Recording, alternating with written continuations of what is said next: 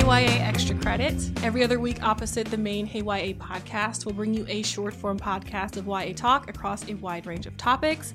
I'm Erica Ezeifedi. Today I wanted to talk about a genre typically found in manga and anime, but also more these days outside of it, and that is the magical girl genre. Now, it is kind of what it sounds like, but it's also like maybe kind of not, just a little. You'll see once I get more into it. But before I do, I wanted to let y'all know that we are bringing paperbacks. So whether you hate carrying around bulky hardcovers, you're on a budget, you want a wider range of recommendations, or all of the above, you can now get a paperback subscription from TBR, curated just for you by one of our bibliologists. You can also gift it because, hello, the holidays are in like 2.5 seconds. Get all the details at mytbr.co. Again, that's mytbr.co. Let's hear from our sponsor real quick, and then we'll get right into Magical Girls. Today's episode is brought to you by Entangled Publishing's Red Tower Books, publisher of the smash hit Fourth Wing. You'll only cross these blades once in a page-turning new tale of revenge, strategy, and so many lies. Best-selling Red Tower Books is releasing its next irresistible read that will capture your imagination and keep you guessing until the end.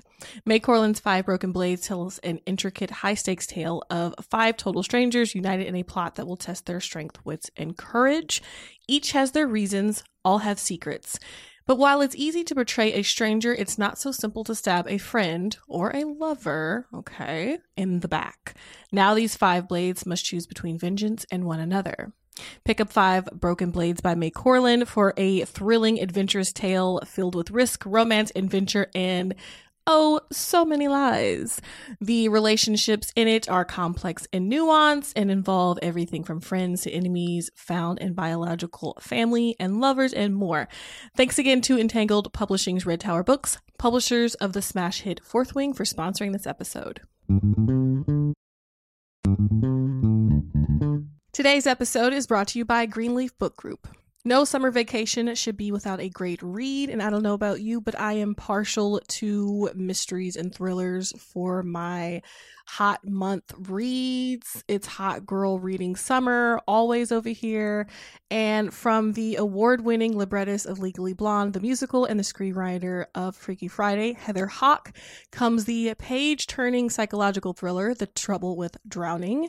So when author Eden Hart floats into Tucson's Antigone Books in all her dazzling perfection to give a reading, Kat, a struggling writer, can't help but compare herself. Thankfully, Kat's life starts to take on its own Eden-like glow when her literary future takes shape and she falls madly in love with Jacob. As demons from her past begin to surface, Kat's mental health craters, and this halcyon dream slips through her fingers. For the fastest-paced, slow burn you won't be able to put down, be sure to check out The Trouble with Drowning by Heather Hach on Amazon or your retailer of choice. And thanks again to Greenleaf Book Group for sponsoring this episode. So, Magical Girls. If you're unfamiliar with the genre, it is, like I said, kind of what it sounds like, but with a few conventions that are particular to it, though not exclusive to it. It's essentially a genre that centers stories around young, everyday girls who have some magical ability bestowed upon them. Sometimes they're born with it also.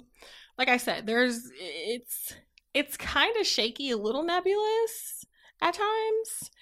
So their magical ability, they use it to fight evil. Some people might say that for a story to truly fall under the magical girl umbrella, the girl would have to undergo some transformation into her magical alter ego, but not everyone agrees on that front.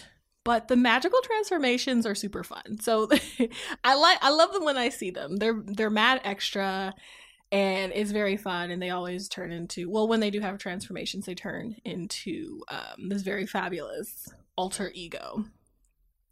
So the genre comes out of Japan, obviously, because manga, anime, all that good stuff. But it, interestingly enough, got its start through a couple different things.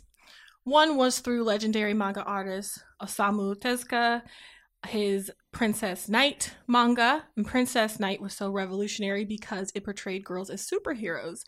Then there was the influence of, believe it or not, the American show Bewitched, which I stand Bewitched. Like, Bewitched was such a big part of my childhood. I haven't watched it in years, but I know everything about that little nose twitch.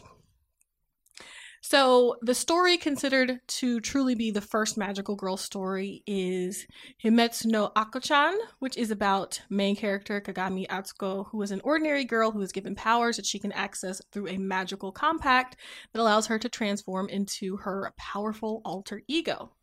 There's also Sally the Witch by Mitsuteru Yokoyama, about a young witch who is in much the same situation as bewitched Samantha Stevens, in that she tries her best to appear to be a regular girl despite her powers. Book Riot writer Emily Martin wrote up an excellent history on the genre, which I will link in the show notes and I recommend. A couple of magical girl mangas / shows that Emily mentioned in her article are ones that have, again, greatly influenced me as a child. I remember being super young and watching Sailor Moon and absolutely loving it. Sailor Moon is probably the most well-known magical girl in the United States.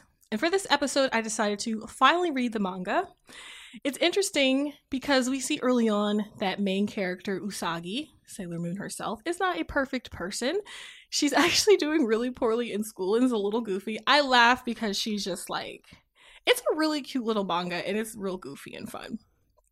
I point this out because I feel like sometimes heroes are made to be these like perfect people.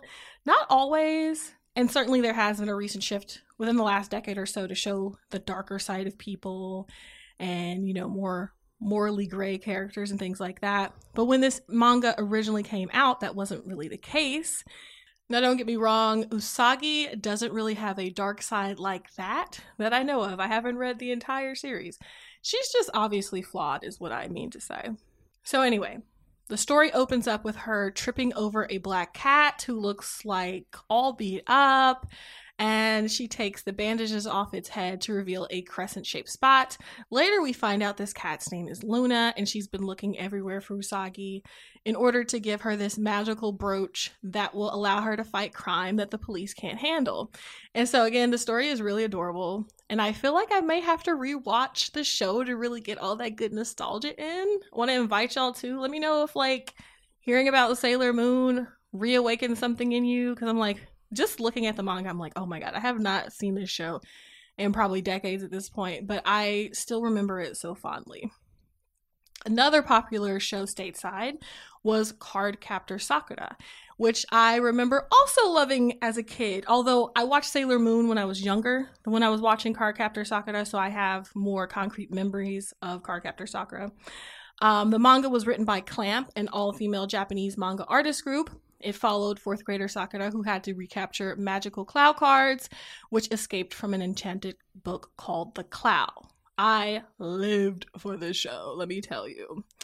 So if you like to get in on some magical girl stories, I have a few other books for you to check out. There's Alice 19th by Yu Watase, which is about high school girl Alice, whose life gets changed forever when she stumbles upon a magical white rabbit. There's Little Witch Academia by Yo Yoshinari, Trigger, and Keisuke Sato, about a young girl who dreams of being a witch and gets accepted into the same school as her idol. Thing is, she comes from a non-magical family, so things are stacked against her. There's also Hurricane Heels by Isabelle Yap, where 5 regular girls get enlisted by a goddess to protect the world from evil.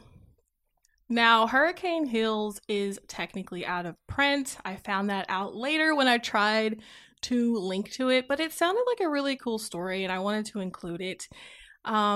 It can be found in a collection of stories by Isabelle Yap titled Never Have I Ever, and I'll put that in the show notes. The collection of stories is not YA, but if you were curious about this story, you could read it there.